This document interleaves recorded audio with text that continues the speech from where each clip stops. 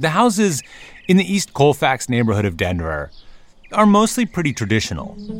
Neutral colors, one-car garage, small lawns in front. You know, the classic. And then there's Steve Hartbauer's house. He was not in to the whole cookie-cutter home design thing. You know, it just lacks a little bit of soul. I like to be able to do my own thing and, you know, not have people tell me, beige, you have to paint your house beige, you know. Steve's an artist who moved into the neighborhood about 12 years ago and very soon got to work making his home different. Steve's house looks like a giant mosaic of all sorts of colors. There are 2 gates that look like they came straight out of Harry Potter.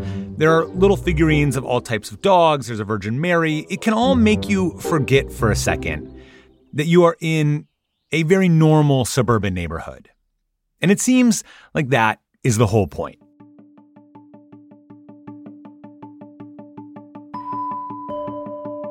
I'm Dylan Thuras, and this is Atlas Obscura, a celebration of the world's strange, incredible, and wondrous places. And today, we're headed to Denver, Colorado, to hear the story of the Enchanted Hart House, the home, turned into a canvas. After this.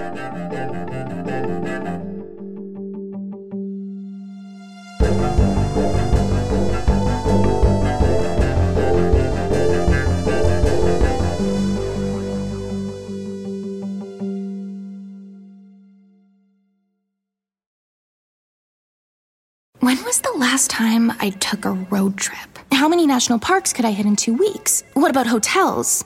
Wait, hey, Erica, how much am I spending on travel? When your questions about life turn into questions about money, there's Erica, the virtual financial assistant to help you spend, save, and plan smarter. Only from Bank of America. What would you like the power to do? Erica is only available in the English language. You must download the latest version of the mobile banking app, only available on select mobile devices. Your chat may be recorded and monitored for quality assurance. Message and data rates and additional terms may apply. Bank of America N.A., member FDIC. If you're looking for a place where the wide open skies and the towering mountains inspire you to find an untapped part of yourself, you might want to take a trip to Wyoming. It's a place where bold, curious spirits forge their own way on all types of adventures. There is no shortage of iconic, expansive landscapes out there. You can discover breathtaking hikes, stunning state parks, authentic Western culture, and other historic sites, along with the tales of famous outlaws like Butch Cassidy and pioneers like Buffalo Bill Cody. The truth lies west. Discover yours at travelwyoming.com. My name is Steve Hartbauer, and I am an artist. I work mainly in mosaic, but I weld metal, and I work with found objects.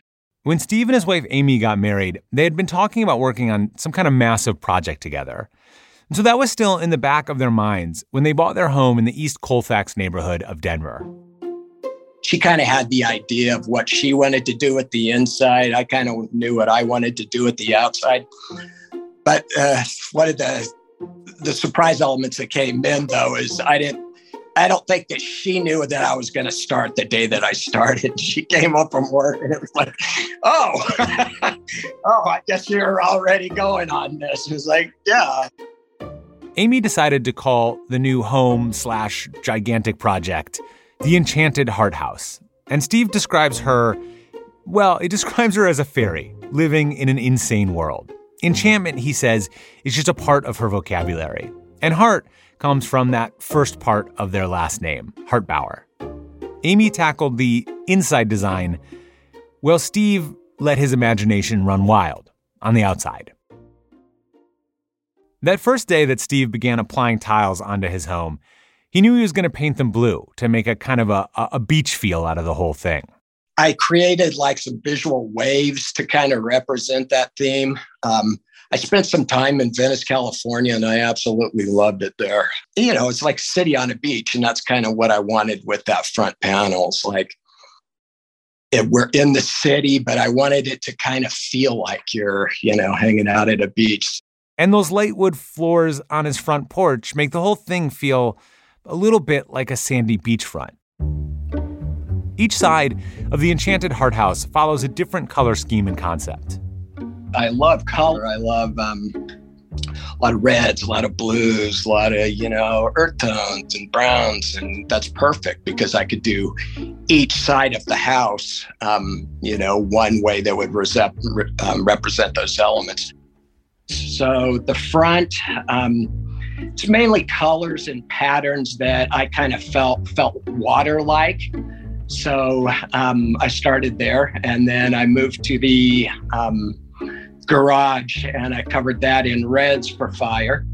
The north side of the house is air, so it has a lot of blues and clouds, some whites, some yellows. And then on the beyond the south side, trees and green leaves and things like that for earth. Most of the materials in the Enchanted Hart house came from Steve's local Goodwill. But over time, the house's design has included everything from ceramic plates to homemade tiles to grout to salvaged metal wires, random glass artifacts, glass bottles, really anything he could get his hands on. So you can imagine a guy laying out all of these materials on his lawn and then gluing them to the outside of his house. And you can imagine that guy might get some strange looks from his neighbors. And my neighbors at first, they think I'm completely out of my mind. But, a year or so later, when it's like I start incorporating some of the other stuff, then they're a little more appreciative. But in the beginning, I thought I was just kind of out of my mind. Steve says his current neighbors mostly just leave him to his work.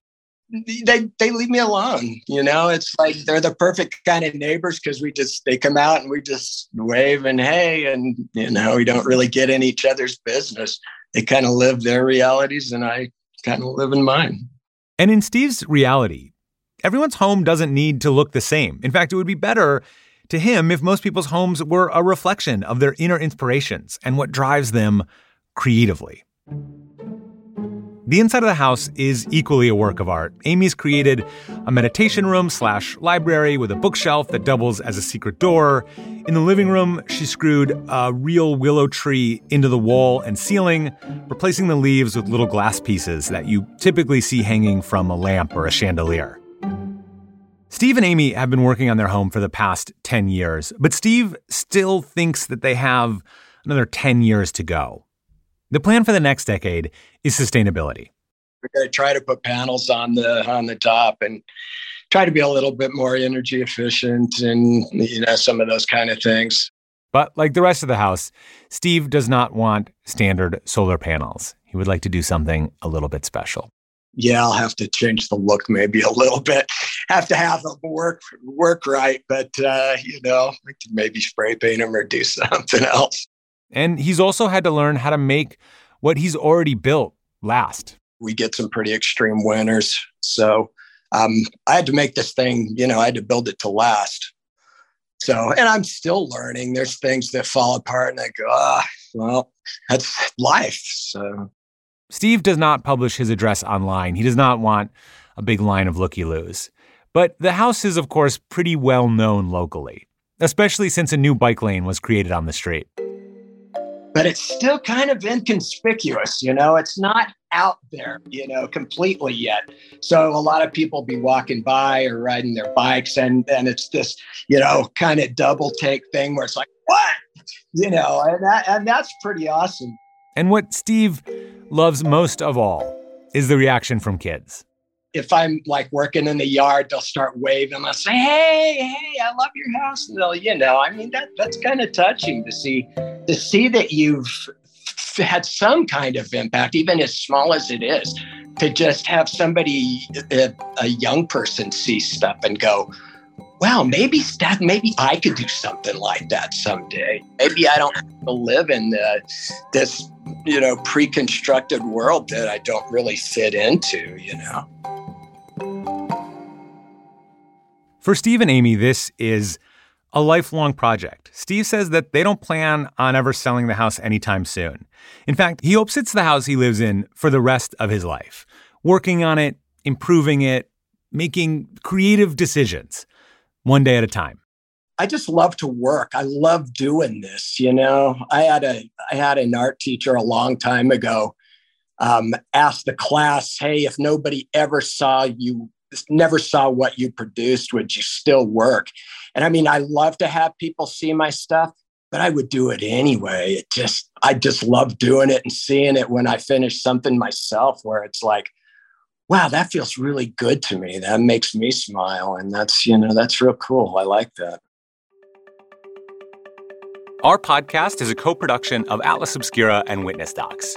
This episode was produced by Baudelaire Seuss. The production team includes Doug Baldinger, Chris Naka, Camille Stanley, Willis Ryder Arnold, Sarah Wyman, Manolo Morales, Gianna Palmer, Tracy Samuelson, John Delore. Our technical director is Casey Holford. And this episode was sound designed by Baudelaire Seuss and mixed by Luce Fleming. If you want to learn more, be sure to visit atlasobscura.com. There is a link in the episode description. And our theme and end credit music is by Sam Tyndall. I'm Dylan Thuris, wishing you all the wonder in the world. I will see you next time. Witness Docs from Stitcher.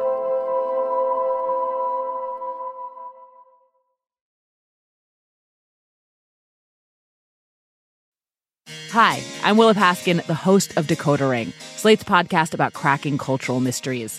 On Decoder Ring, we dive down rabbit holes and obsessively explore questions hiding in plain sight. Like, why has slow dancing gone out of style? And when did we all become obsessed with hydration? And where did the word mullet, to describe a hairstyle, come from? That's Decoder Ring, named one of the best podcasts of 2023 by the New York Times. Listen to new episodes every 2 weeks and make sure to follow us so you never miss one. At Radiolab, we love nothing more than nerding out about science, neuroscience, chemistry. But we do also like to get into other kinds of stories. Stories about policing or politics, country music, hockey, sex. Of bugs. Regardless of whether we're looking at science or not science, we bring a rigorous curiosity to get you the answers. And hopefully make you see the world anew. Radiolab, adventures on the edge of what we think we know. Wherever you get your podcasts.